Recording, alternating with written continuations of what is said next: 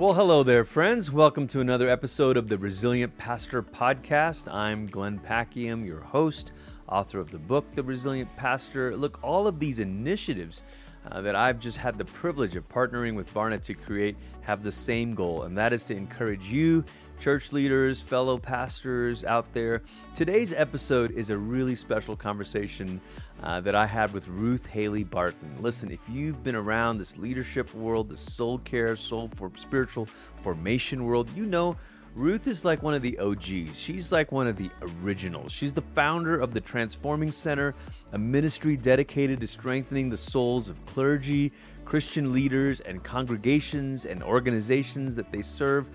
She's been a student, practitioner, teacher, and leader in the area of Christian spirituality and spiritual formation for over 25 years. She also developed and leads the 2-year Transforming Community Experience, which is a practice-based spiritual formation journey for leaders that's offered over the course of 9 quarterly retreats. She's the author of numerous books and resources on the spiritual life, including one of the really well-known ones, Strengthening the Soul of Your Leadership, Seeking God in the Crucible of Ministry, Sacred Rhythms, Arranging Our Lives for Spiritual Transformation, and more. And in this episode, we talk about her latest book, which is all about longing and desire, Sabbath, sabbaticals, how those two things are different. Can we really binge our rest if we're burning out in our work? So it's a really great conversation. Before we dive in today, I want to remind you also, one of the initiatives that I'm teaming up with Barton to offer to you is called the Resilient Pastor Cohort. And look, the idea of the Resilient Pastor Cohort is to provide a space for us to take a journey together in community with other leaders and to learn from one another. So it's a 6-month journey. The first 3 months are September, October, November. Those are all online. At December will be a little break, and then we resume online January and February. So those first 5 months, September, October, November, and then January and February, are all online. We'll have a faculty member that will present to us for an hour or so. We'll have a discussion around that, and then we'll meet a second time in that month to have some breakout rooms and go deeper with a smaller circle of pastors and leaders and friends. Then in the 6th month, in March of next year, we'll get together for an in-person gathering, 2 days with all of our faculty there, live and in person. And it's going to be a wonderful time of praying, encouraging, rejoicing what the Lord has done over the previous 6 months. So that's the Resilient Pastor Cohort. I encourage you to check that out.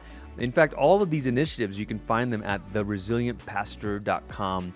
You can find out more about the book, of course, links to this podcast, the roundtables that we're doing in a few cities, and the Resilient Pastor Cohort. I also want to take a moment and thank one of our key sponsors for many of these initiatives, Brotherhood Mutual Insurance Company. They help provide churches and organizations with the protection that we need to kind of work through ministry life and the complexities of today's world. But you know, they also really have a heart for pastors and supporting leaders, and they're offering a free pastor kit to anyone who's interested, and it includes a variety of well-being resources related to pastoral health. So you can get your free kit at brotherhoodmutual.com/Barna. That's brotherhoodmutual.com/Barna. You'll also find a link to that in the description of this podcast. But before we get into today's episode, let's just pause for a word of prayer. Almighty, gracious God, we thank you that you are the author of life. You're the creator. You're the one who started all of this. It's you that have breathed your spirit into our lungs.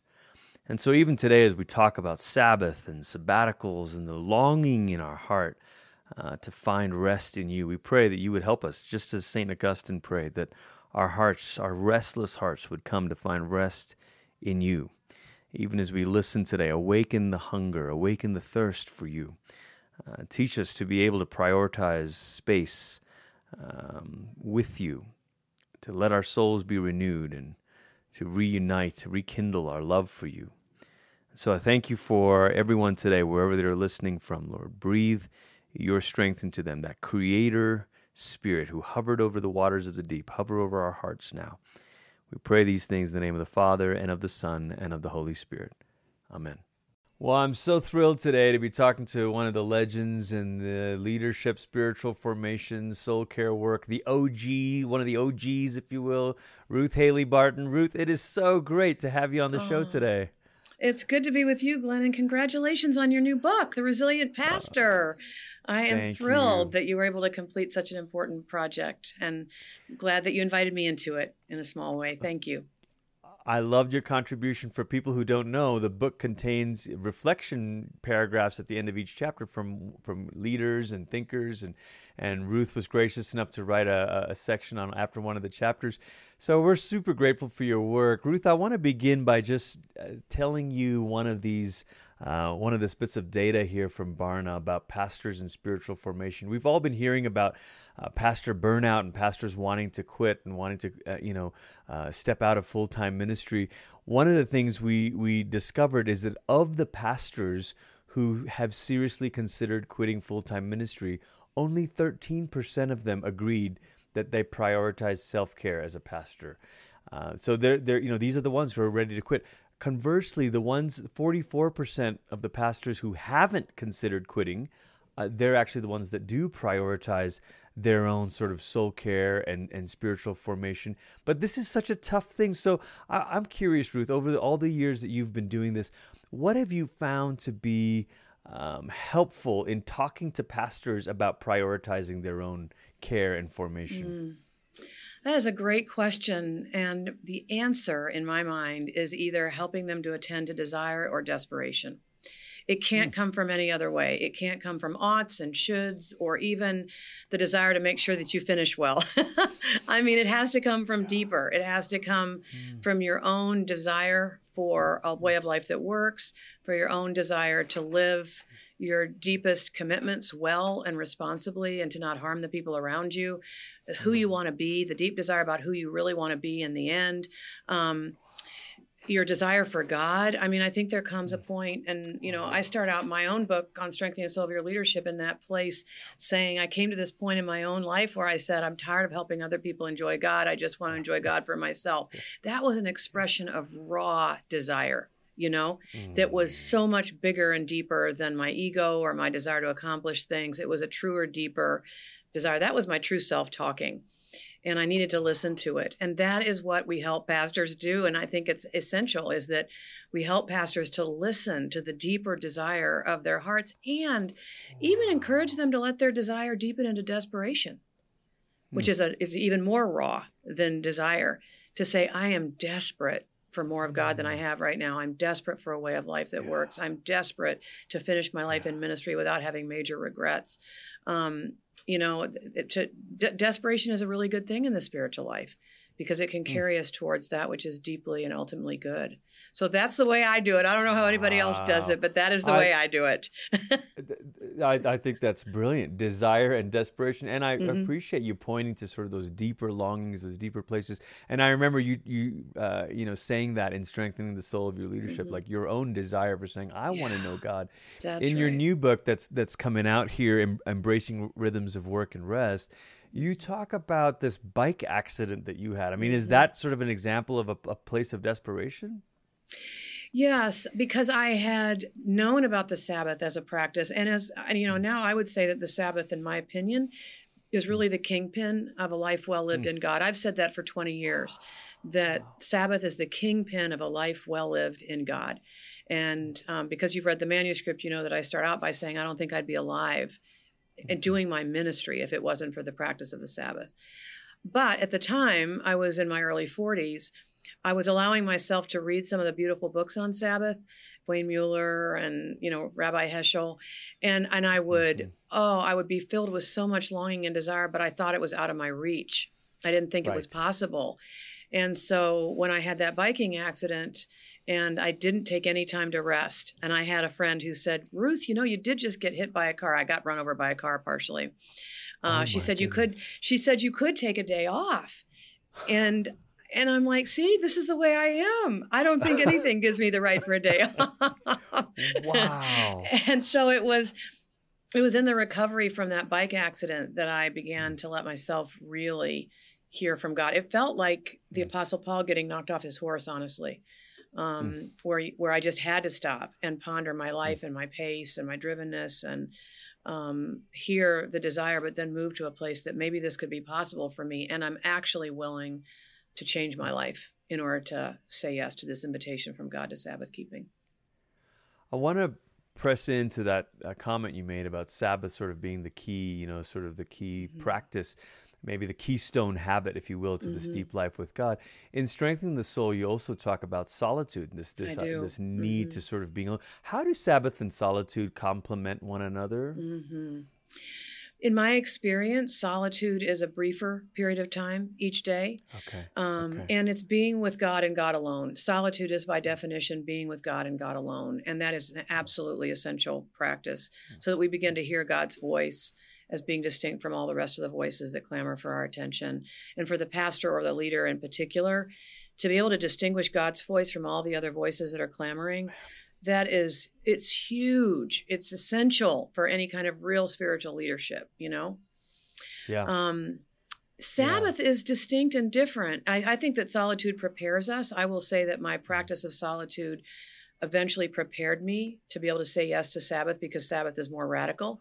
Sabbath is unplugging for 24 hours and doing that at regular intervals, the 7 days. So, but Sabbath is for more than just hearing the voice of God. Sabbath is also for pleasure and delight and deep kinds of replenishment. It's for taking naps. It's for making love in the afternoon. It's for enjoying the foods that you enjoy. It's for being with your family. Sabbath is not solitude because Sabbath, I think, biblically and rightly practiced, takes place within the community of close ones that God has given you. It's not the time when you leave your family and go practice solitude. It's the time when you stay with your family, with your community, and you enjoy the good gifts that God has given you within your life. Okay, so as someone, my wife and I have been married 21 years. We have 4 kids. As someone with 4 kids still in the home, Sabbath, it's something we value, but we've also had to sort of be creative about how we think about this, and because, and I think maybe there are other pastors who are this way, Ruth, where they hear the word Sabbath and they think, oh, please, I'm not a monk. I can't, So in the book, and I don't want you to give this away. I want people to order it. I want people to continue to read it, of course. But you talk about both those things you mentioned, delight and also in community with others. Paint a picture for us of how this could look for a pastor or a leader with their families or with their friends. Yeah. I love this question. And in our 2-year Transforming Community experience, we have a teaching on Sabbath, and it is by far the most energized and the most challenging of almost all the teachings for that very reason that you just named, that I think many pastors feel like it's beyond them, that it's not even possible. They know it's a biblical teaching. They know it's something that's God ordained, but they're like, I can't do that. I preach on Sundays. I have my family. They have their sports. I can't possibly practice Sabbath. There's this feeling that I had, which is it's out of the realm of possibility. But again, you have to have desire first. So I take people deep into their desire in this book first, the desire for a way of life that works, a desire for rest, a desire for delight in the life that God has given you. These are deep desires of the human heart. And these desires are what propels us to try to wrestle with the knotty issues that Sabbath raises. But what I suggest for pastors, and we're kind of jumping ahead, but I'm going to go ahead, is that first of all, that Sabbath begins after your Sunday responsibilities are over. So you have to think about Sundays, and you have to think about how you do your Sundays if Sabbath is going to be Sunday for you. I know a lot of pastors take a Sabbath day on another day of the week, but the problem with that is that the 2 days together are really helpful. The 6th day and the 7th day are highly related to one another because we all have a lot of human work to do. Yes. So to have the 6th day for the work of being human, washing your car, getting groceries into the house, picking up the dry cleaning, all that stuff. You have to prepare for the Sabbath. You have to have done some things, to be able to enter in. But what I'm suggesting is that, first of all, we have to look at the rhythms in our community's life. And so one of the challenges to Sabbath keeping among Christian leaders and pastors right now is that Sundays are the busiest day of the week at church. So, I'm challenging a few sacred cows and saying, is there any possibility that you could do your Sunday worship and have that be the beginning of everyone's Sabbath And as the pastor, your Sabbath doesn't start until 1 o'clock when you get home, because you've now discharged your responsibilities and preaching and leading worship and greeting people at the back door. That's work. That's your work. So you're not Sabbathing when you're working.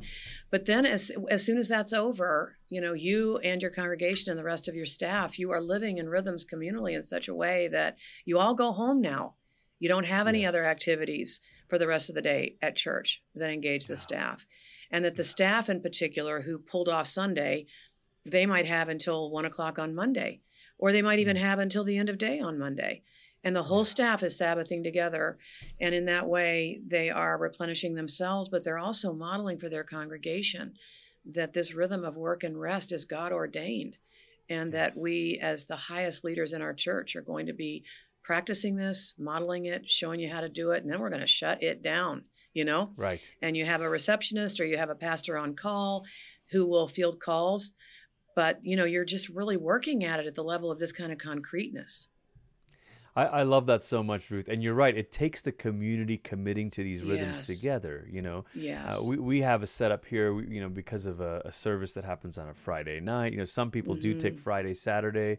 So you I like the way you put that day 6 as sort of this human work, because you're right about that. And then they the Saturday's the Sabbath, but others take the Monday off. And what that sometimes creates is the tendency to check your inbox because somebody's working today. And what if they need something?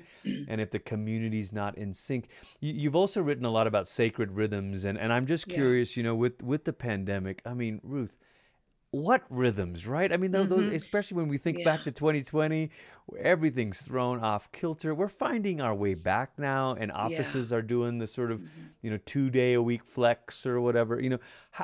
Why are rhythms so important to our lives? One of the reasons is because they're regular. And so I encourage people to think in the days and weeks and the rhythms that we actually have to work with. So you can have daily rhythms. And I really do suggest a daily rhythm of solitude, being with God and God alone, however much you can give to that. Then the weekly rhythm of Sabbath. And then I encourage a monthly or a quarterly rhythm of retreat, a little bit more of an extended time for hearing God and being in God's presence. And then when we talk about annual rhythms, I encourage leaders to take their vacations and to take their full vacations and to really unplug. So I think it's helpful because the human body and soul is used to living in rhythms. We live in rhythms of eating 3 times a day, the rhythms of the seasons, the rhythms of our heartbeat. We're used to rhythms, and the body gets to the place where they're in us. And so I've been practicing Sabbath now for so long that you almost couldn't get my body to work on a Sunday because I've been in this rhythm for 20 years now. And so when that 7th day comes, my whole body feels it. And even when I try to do something in my head and say, oh, well, I have this deadline, I really should work a little bit today or whatever, it doesn't happen anymore because my body knows that this is the day we're in. And like your body knowing you're hungry, you can't tell it it's not hungry, it's hungry. The rhythm, your actual body and soul and self and your family's patterns can actually get to the place where it's the most natural thing in all the world and you don't have to think about it anymore. And of course, I think that God gave us the Sabbath because God knows us, and God knows that He created us in such a way that we are, meant to work 6 days and rest on the 7th. So if you don't have a rhythm, that means that sometimes you're going to go past your 7th day and you're going to get into that toasty place, where you really are not at your best because God created us a certain way to need to rest on the 7th day. And I really believe God on this one. This is a place where we lean into our Creator and we say, you created me, God. I'm going to go with you on this one. That's where I'm at with it, I love that. Okay, I'm tempted to turn this into a free coaching session here, Ruth. So my challenge is even if it's not the external stuff, it's me and my own. Sometimes the feeling of addictedness to my phone and to social media and to it's digital work has blurred these lines now. Sometimes my kids will say, Dad, what are you doing on your phone? And I'll say, well, it's work. I have to tweet about this, or So help us here with the increasing sort of blurring of lines because of digital work and everything's on our phones. Is our phone leisure or is our phone work or is it always a mix of both? What are some practical sort of boundary markers to help us really unplug for the Sabbath? Oh, thank you for the question. This time in this book, I devoted a whole chapter to technology because I believe that what used to be the biggest addiction in our world was work. Now the bigger addiction is technology and the way it gives us access to our work. But it's more than just the work. It's also the stimulation of constantly being on and constantly having other people's thoughts come into our consciousness, forced and pushed through push notifications, being stimulated by whatever gets stirred up in us on social media through Facebook and Instagram and all of that, competitiveness, jealousy, even, wow, they're doing that, I should be doing that. Like, it gets you all riled up at the level of performance, and I got to be out there doing stuff because they're out there doing stuff, and how come they have so many more likes than I have, and the stuff that technology does inside us. And so I gave a whole chapter to it this time and naming it as an addiction. I believe it is an addiction now for most of us, and that we have to treat it like an addiction, and that I think, need to be considering the Sabbath day as being a day when we're completely unplugged from our technologies, as challenging as that is. And I refer to a beautiful book called 24/6 in that chapter, and really a whole book on how to disconnect from technology, even in ways that are inconvenient. So if you're going somewhere on the Sabbath, you print out your directions rather than having your phone open to print directions. If you're going to get together with another family on the Sabbath, you make all your arrangements ahead of time so you don't have to be texting with each other at the last minute. If you want to be with family, you make those arrangements versus leaving yourself having to be connected to your phone in order to get together with your family. Really, really practical ways of completely unplugging. And I am telling you now, the feeling of unplugging, and I unplug on Saturday night going into Sunday, the feeling of peace that starts to come over me as I unplug from my technology is profound. I feel protected. I feel private. I feel restful. I feel like nobody can get me. I feel loved by God in this. I feel hugged. I can't even tell you how joyful it's become for me to unplug from my technologies for the Sabbath. We'll be right back to our interview in a moment, but first I want to share a word about one of our sponsors, partners in this whole Resilient Pastor initiative, Brotherhood Mutual Insurance Company. Brotherhood Mutual Insurance Company, they've got a heart to help ministries thrive and overcome adversity. And right now they're offering a free pastor's kit to those who are interested. It includes a number of well-being resources related to pastoral health. You can get your free kit by visiting brotherhoodmutual.com/Barna. That's brotherhoodmutual.com/Barna, which is also linked in the description of this podcast. And now back to my conversation. Ruth, I think that's awakening that desire thing you were talking about. I'm listening to you describe it. I'm thinking, Can I really do that? Could I do that? That's amazing. It only took me 20 years to believe that I could have that. Well, I know what's stirring in me, and I hope for our listeners too. I mean, that is the kind of challenge that we need, because you're right. It's got to be radical. It's so difficult. I mean, I've tried it with I'll change my notification settings for the Sabbath. But it's not the notifications for me. It's me. I want to pick it up. It's you checking. It's you proactively checking, because it's uncomfortable to not have been connected, because we're not used to it in our culture anymore. Yeah. I'm so glad you devote a chapter to that. I think that's really, really, really beautiful. Okay, one of the temptations, so we've talked about solitude, we've talked about Sabbath, but one of, I think, the temptations for pastors is we kind of violate the Sabbath, and then we try to binge our rest, so to speak, and go all in. I know in this book, the second half of this book, you talk about sabbaticals. What's the difference? Let's just start there. What's the difference between a Sabbath and a sabbatical, and why are both necessary? Well, the Sabbath is a day. It's a day, every seventh day. And the way that I get into this topic of sabbatical is to say that there was a time in my life when I realized, wow, I've been practicing Sabbath avidly for years, but I'm at a point right now where I'm so tired that the Sabbath is not touching it. Where I get to the end of my Sabbath and I'm still too tired to face Monday. And that is a desperate feeling.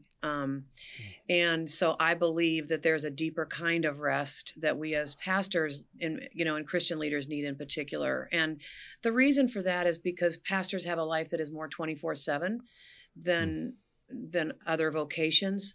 We're on call, in more, relationally, our worlds are very intense. We are up close and personal with human suffering and human trauma. And so I believe that pastors and Christian leaders in particular need sabbaticals. And it's a biblical principle that comes from the agricultural life, that you let a field lie fallow for one season every seventh year so that it can regain some of its nutrients and be replenished. And so it comes straight from God's creation, this idea of sabbatical. Yes. And so the beautiful connection, though, is that everything that you've learned and experienced in Sabbath is now what you bring over into this longer period of time of sabbatical, which is way more radical, because it's a longer period of time when you really are leaving your work. And you're leaving it behind, and with a lot of preparation, you're leaving it, you're structuring it so nobody's intending to be in contact with you. You're not working at those levels. And there's a deeper kind of replenishment that comes over time. And in fact, even hormonally, the stress hormone cortisol is, you have to have time. It trickles back into your life. Yeah. You can't just get it in 24 hours. And so even the replenishment at the hormonal level for what pastors put out and the traumas that they have to be present with. It's a time for intense spiritual direction, for retreat, for therapy, perhaps. Travel can be a part of it, and I think it's good for travel to be a part of it if it helps you to really unplug, if it helps you to leave, your normal life behind. And it can be a time for cultivating some of our interests that get set aside. I don't like to see us use sabbatical for projects and books and stuff like that. I don't write books on sabbatical. That's work to me, and I do not do that on sabbatical. So I agree with that. Yeah, I'm glad, because you're experienced in sabbatical. I know you've had a couple in your own life, right? I've had a few, and it's been great. So, I work at a church where 15, 16 years ago, the founding senior pastor had a massive moral failure. Yes. And then when the new pastor came in, Pastor Brady Boyd, he instated, we never had this, he instated sort of the sabbatical policy, and everybody gets sabbaticals, different durations, different lengths. Depending on how long you've been serving, That's right, and depending on your role in the organization. So support staff get, 2-3 weeks or something like that. Pastors get, anyway, so the point is that, you can add vacation time to that. But I was going to ask you, Ruth, what's sort of the ideal length of a sabbatical? Some people take 6 months, some do a year, but for our practice, it's more like a 2-month kind of thing. That's more typical. What's the ideal? Well, that's hard to say, and I'm only going to speak pretty much experientially, but I think 4 to 6 months is ideal. Because of the process of letting go and even getting back to zero with your restedness and your levels of energy and your hormones and getting healthy again. Sometimes it takes several weeks, if not the first month, to get back to zero. You're agreeing with me? It's a detox. I mean, I feel like it is. That first half of our 2-month kind of thing, that first month is definitely you're detoxing from that. It's a struggle. You're actually struggling to let go and to even know who you are beyond all your performing. And so it just takes time. It is like, the jar of river water, that settles over time. That's what happens in the first part of sabbatical. So I would say 4 months is probably the ideal in my mind. Mine have been 3, but what I found was that it wasn't quite enough. So I wasn't ready to come back, but I did, because I was supposed to come back, but I wasn't quite ready. And I knew it. And I also think there needs to be some time on the other end to get ready to come back. Yes. So that can be a couple weeks where you go on a retreat to gather up what's happened. You really start to plan for coming back. You gather up your discernments, that, if there's a detox time when you're actually settling in, and then there's a time when you're coming back in, it doesn't leave a lot if you don't. That's why the 4 months would be better than the 3. That's good. That's really good. Okay, let's help pastors here who are trying to convince their elderships or their boards about the necessity of this. I've talked to different elders who are like, we're kind of nervous about giving sabbaticals because last time we gave a guy a sabbatical, he didn't come back. he didn't come back. Absolutely, I know it.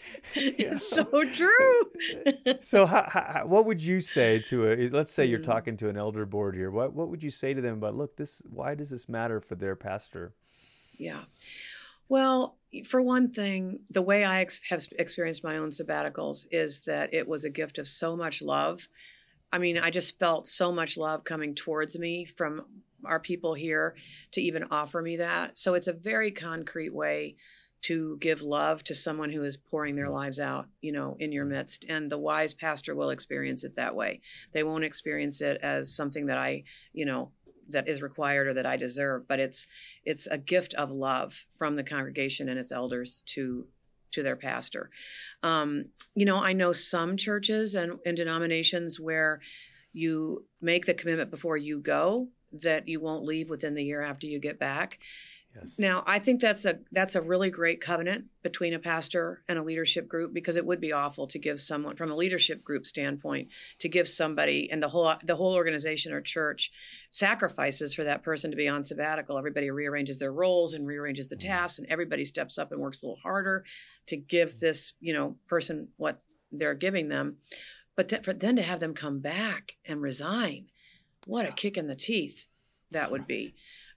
To send them from that into a hiring process. So I don't have a lot of problem with having a kind of a covenant between the pastor who's going on sabbatical and the leadership group that they won't leave for a year. But then on the other hand, you don't want someone there who really wishes they were gone. Yeah. You don't want someone there for a year who's wishing they could be someplace else and is just biding their time. So I'm sure there's something in there that we can figure out, don't you? Good. Maybe you'll come up with that brilliant idea. Well, no. I think there's some sort of middle ground there. That's really great. Yeah. And there's got to be you said it's an expression of love to give a pastor a sabbatical. So love is the language of relationship and trust. That's and right. so one would hope that there sort of develops this trust and relationship between an eldership and the pastor. Ruth, as we come to the end here, I want to ask you, I want to return back to that question at the beginning where you talked about desire and desperation. For our listeners today who are feeling some of this, and just let me name a couple more stats. 2 out of 5 pastors, about 41%, say they practice Sabbath with their family, one day a week, once a week. Solitude's a bit trickier. About half pastors say that they get some intentional alone time even once a week, so half don't. Maybe it's one of those practices. Maybe it's something we haven't talked about yet. But where do we start? If someone's listening to this and just saying, Ruth, I'm overwhelmed. I don't even know what I'm feeling. I'm not even aware of my desires. I'm just trying to survive, and I've gotten beaten up in the last couple of years. I got congregants who've left, and where can a person start? What's the invitation to begin this journey towards health? I think it could start in one of two places, and maybe a combination of these two. I had a really good spiritual director the first time that I hit this kind of a wall in my spiritual life, and I wouldn't have even known to choose solitude at that time. I didn't know what was happening. And if it hadn't been for what I believe is now a God-ordained connection with a good spiritual director, I wouldn't have known what to do with myself. And so that spiritual director helped me to listen to my desperation and my desire, and she was aware of spiritual practices that could meet me in this place. And when the solitude wasn't working all that well, so she was the one that suggested this letting go and this resting in solitude and silence versus the busy, quiet times where we study and read books and journal really hard and read around the Bible and read through the Bible in a year and all that stuff we do. She really encouraged me to let go of all that and to experience solitude as a more receptive, restful place. If I hadn't had her support, I would have felt like nothing was happening, because all I was doing was being present to my chaos. And she was able to keep telling me, no, Ruth, this is what it's like when you first start to enter in. You're right where you should be.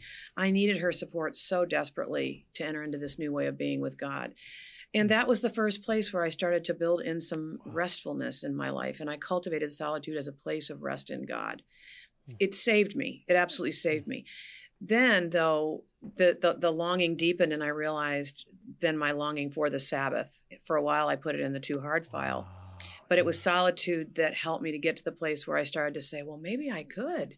Maybe I could figure out a way of life that enabled me to involve this other rhythm of Sabbath keeping. So I would say cultivating solitude is a place of rest in God, but that might be hard for some of us if we don't have a spiritual director. So I am a really strong component of spiritual direction for leaders in particular, because leaders have so few places where someone's only job is to care for your soul and to attend to your soul. They have so few safe places. And so to have a spiritual director where that relationship is absolutely and utterly pure, you're not ministering to them. It's a one-way relationship. They're caring for you. They're listening, to the Holy Spirit on your behalf, helping you to listen, and even helping you to drop down from the chaotic surface into the place where we can now articulate and name desire and let it deepen into desperation, and then make decisions out of that deeper, truer place. That's what I would suggest for pastors who are feeling right now that they just don't even know how to begin. That's really, really wonderful advice, Ruth. I had this image as you were describing that of like we someone descending down into a cave or a cavern, and we need this rope and an experienced guide to take us down there, because sometimes the darkness or the the abyss of our own souls, I don't want to so we keep ourselves busy, we keep ourselves distracted. What a gift you are, Ruth. I'm so thankful for your work, and I'm excited about this new book as well to release. Oh, thank you, Glenn. I feel like we could talk for hours. I know. Because you're asking all the right questions, and your book addresses all the right questions. And what I appreciate about you is that you're not, giving easy answers, simple answers to complex questions. I really appreciate your thoughtfulness, even in our conversation. Thank you. Thank you so much. Thank you, Ruth. Would you take a moment and pray for our listeners today, wherever they find themselves? Some people, maybe they're listening in their car, on a run or a walk. Let's just pray however you're led, Ruth. Okay. Thank you. First of all, let's just take a moment of that good silence so that we can drop down from the surface chop of our busyness and our distractedness into that place of communion with the Spirit, that place where God's Spirit witnesses with our spirits about things that are true. And go ahead and breathe deeply as a way of coming in touch with the Spirit of God deep within, that Spirit who is closer than your breath.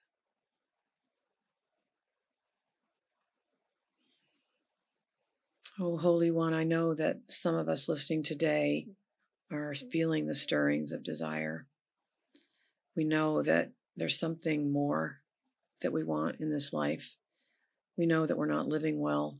We know that we're on an edge one way or another.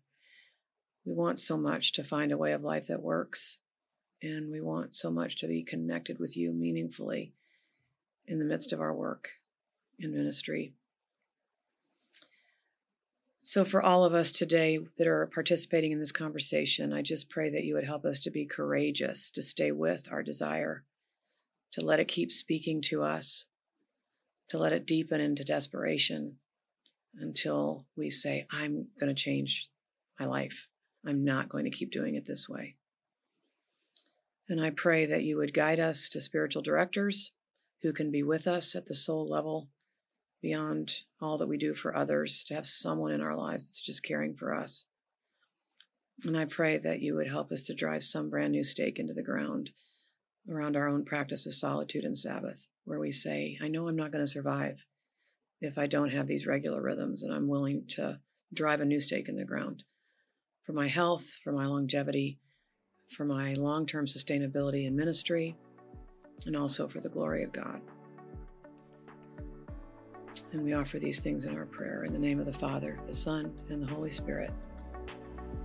Amen. Amen. Thank you again, Ruth. Great to talk to you today. Yeah, good conversation. Bless you. Well, thank you again for joining me on another episode of the Resilient Pastor Podcast. We're a newer podcast, so if you can rate, review, like, subscribe, download, share, tweet, post about this podcast, we'd really appreciate it. And I'd love to hear from you. I'd love to hear what's helpful, what topics you'd like to hear about in the future. We're listening, so please do give us some feedback. And once again, I want to thank our sponsor and partner, Brotherhood Mutual Insurance Company, for helping us bring this podcast and the rest of our Resilient Pastor initiatives to you. Again, they're offering a free pastor kit right now with well-being resources related to pastoral health. And you can find that at brotherhoodmutual.com/Barna, brotherhoodmutual.com/Barna. Hey, listen, we're praying for you today, pastors. The Lord is with you. The same Spirit who raised Jesus from the dead is at work in you. The Lord bless you today.